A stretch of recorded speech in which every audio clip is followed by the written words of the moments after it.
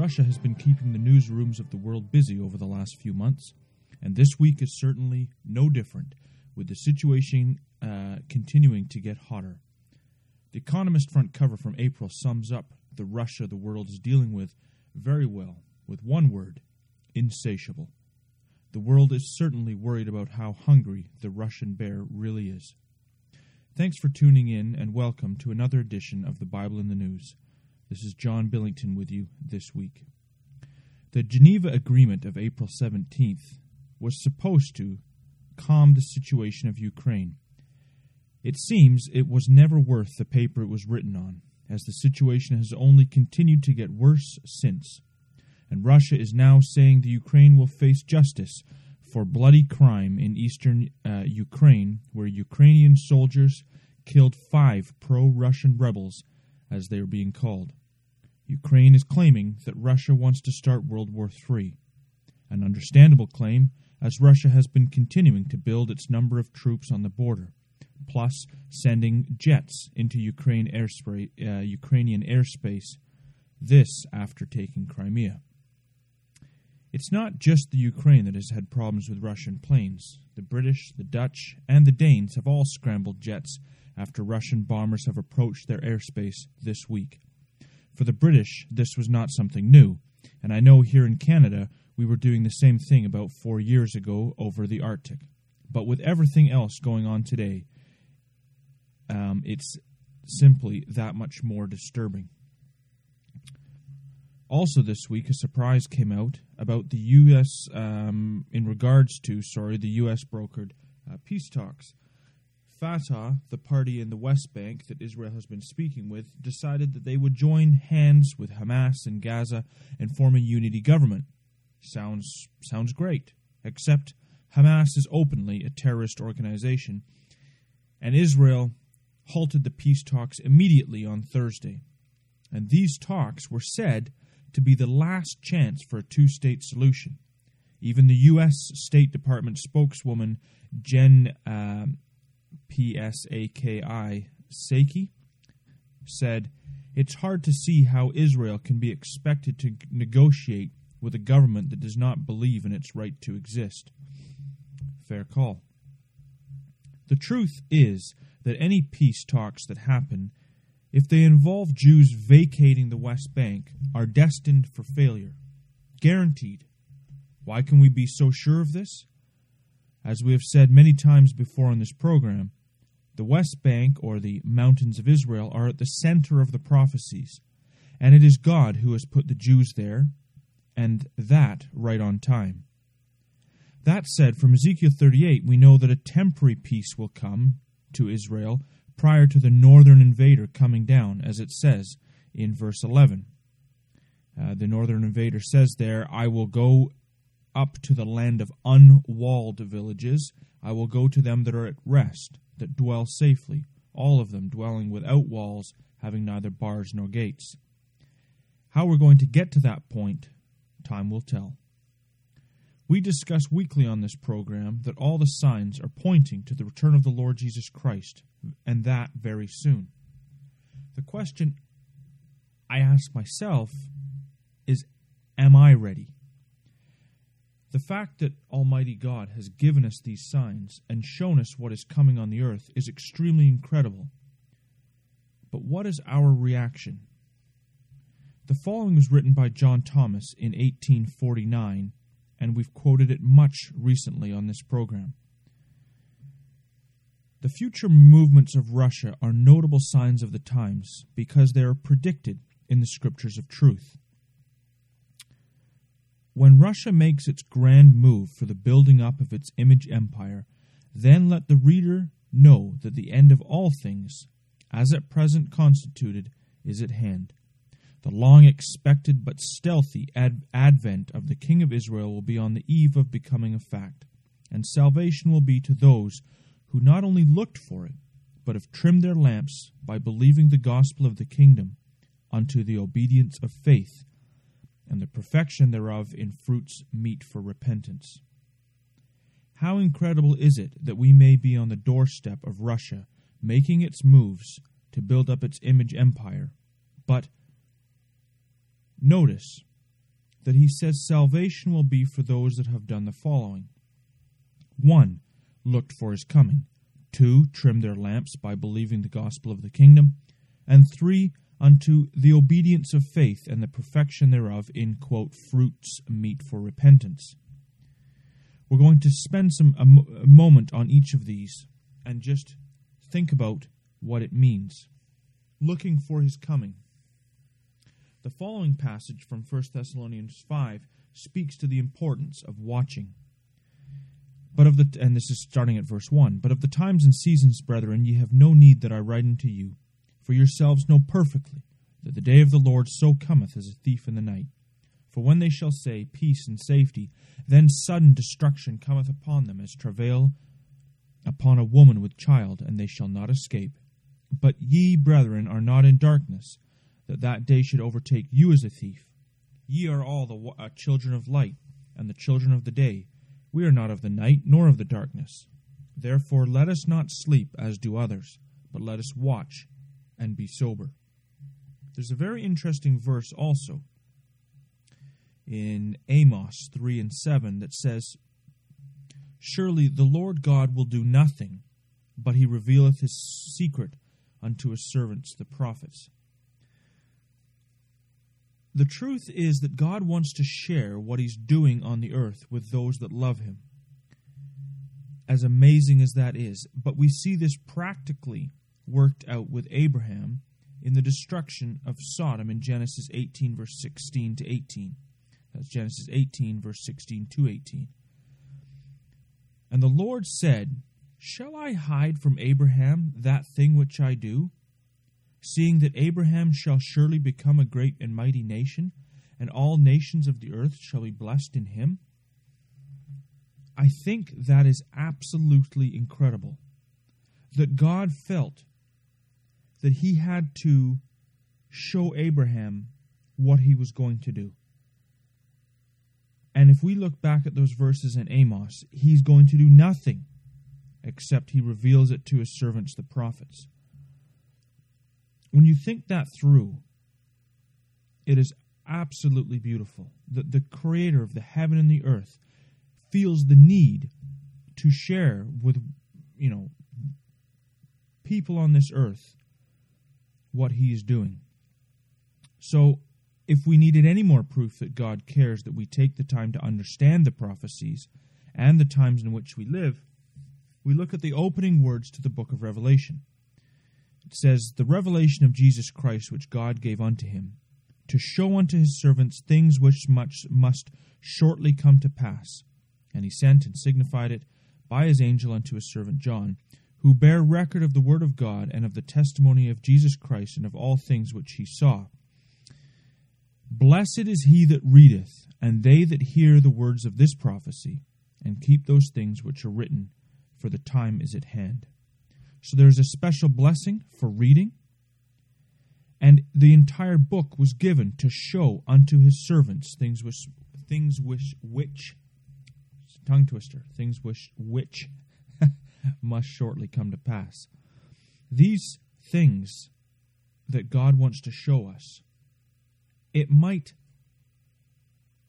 to many, seem like dead words on a page, but to God, this is him opening the door and showing to us his beautiful and marvelous promises and what he's doing, as he says. So it matters to him that we watch. It matters to him that we want to know what he's doing, and he's happy to share this with us, as incredible as that is.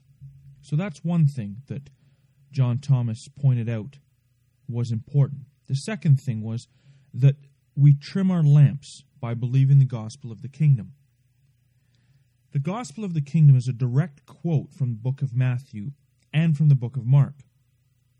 Often the gospel is thought to be about the four gospel accounts of Matthew, Mark, Luke, and John, the events in the life of the Lord Jesus Christ. But the phrase, the gospel of the kingdom, shows you that it means more than that. The word gospel means good news. So in this case, it is the good news of the kingdom.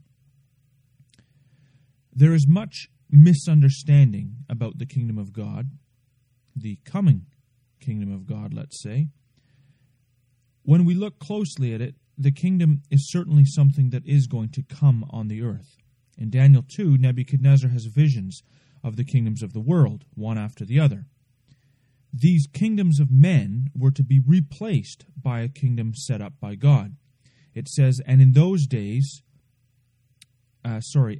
days of these kings shall the God of heaven set up a kingdom which shall never be destroyed.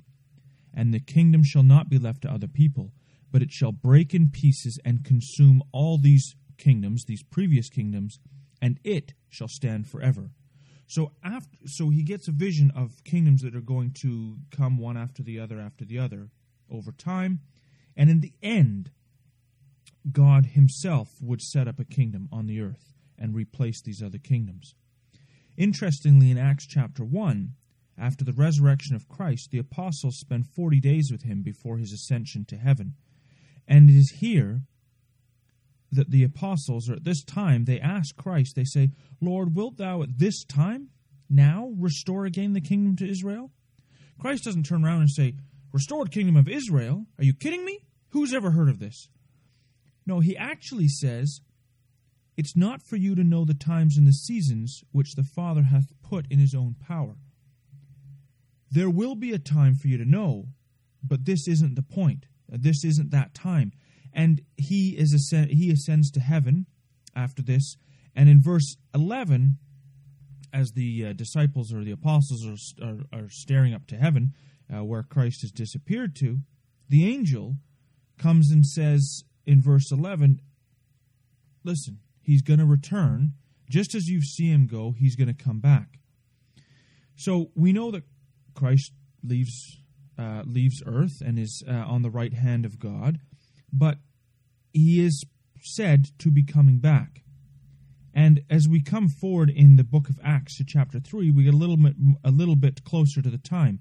He says in Acts 3, verse 20 and 21, and he shall send Jesus Christ, which before was preached unto you, whom the heaven must receive until the times of the restitution of all things, which God hath spoken by the mouth of all his holy prophets since the world began. And it's worth noting that under David and Solomon, the reason it's speaking about a restitution or a restoration, that it is under King David and Solomon that the kingdom was God's at that point. It wasn't just David's kingdom or Solomon's, it was God's kingdom. And it is said that they sat on the throne of the kingdom of the Lord over Israel. And you can see that in 1 Chronicles chapter 28, verse 5. That kingdom of David and Solomon's was actually God's kingdom. And so when we look at these verses in Acts, and we're looking at a restoration of the kingdom of Israel, that's why, because this is the second time that the throne of David will have been established. Once when, of course, David sat on it, and it will be reestablished for when Christ sits on it. The words from Luke chapter 1 are also extremely relevant. Luke chapter 1, verse 31 to 33. The angel said unto her, Mary, fear not, Mary, for thou hast found favor with God, and behold, thou shalt conceive in thy womb, and bring forth a son, and shalt call his name Jesus. He shall be great, and shall be called the Son of the Highest, and the Lord God shall give unto him the throne of his father David, and he shall reign over the house of Jacob forever, and of his kingdom there shall be no end. So here is the Lord Jesus Christ before he is born. It's being prophesied that he would sit on the throne of his father David, and he would reign over the house of Jacob forever, and of his kingdom there shall be no end, which links up perfectly with Daniel chapter 2. So it's also, and there's maybe one more verse that we'll read just to go along with this from Jeremiah 23, verse 5 and 6. Behold, the days come, saith the Lord, that I will raise unto David a righteous branch, and a king shall reign and prosper, and shall execute judgment and justice in the earth. Verse 6, and in his days shall Judah be saved, and Israel shall dwell safely. And this is the name whereby he shall be called, the Lord our righteousness. This is the good news of the kingdom, the hope of Israel. The good news promised in the Bible is not an afterlife in heaven. As a writer by the name of Robert Roberts once said, "What God has never promised, no one will ever receive." The hope laid out in the Bible is real, and the coming of Christ on this earth will happen soon. Much more can be read on this and similar topics in the Bible magazine, and you can get those on the Bible magazine homepage in the back issues. And so the last thing we're going to look at is, okay, so we believe in the kingdom being reestablished. We look at these things and say, yes, I agree, but it's, as John Thomas said, unto the obedience of faith and the perfection thereof in fruits meet for repentance. The obedience of faith. It is now doing something with this faith. It is fruits meet for repentance. Do we produce any fruit with this knowledge? And this is the last point we're going to mention. And it is certainly important that a servant, as we've said, understands and understands who God is and what he's about. But it can't stop at knowledge. It must be shown in a way of life. And John Thomas actually mentions the following verse in relation to this passage, James chapter 2, verse 20 to 22. But wilt thou know, O vain man, that faith without works is dead? And he uses the example of Abraham, verse 21. Was not Abraham our father justified by works when he offered up Isaac his son upon the altar? Verse 22, seest thou how faith wrought with his works, and by works was faith made perfect. We can have faith that the Word of God is true and right. We can believe in Christ, we can believe in His work, and even have faith that He's coming back. We can have faith that His hand is working in the nations today, in our life. But if we do nothing with the knowledge, it's useless. We've got to do something with it.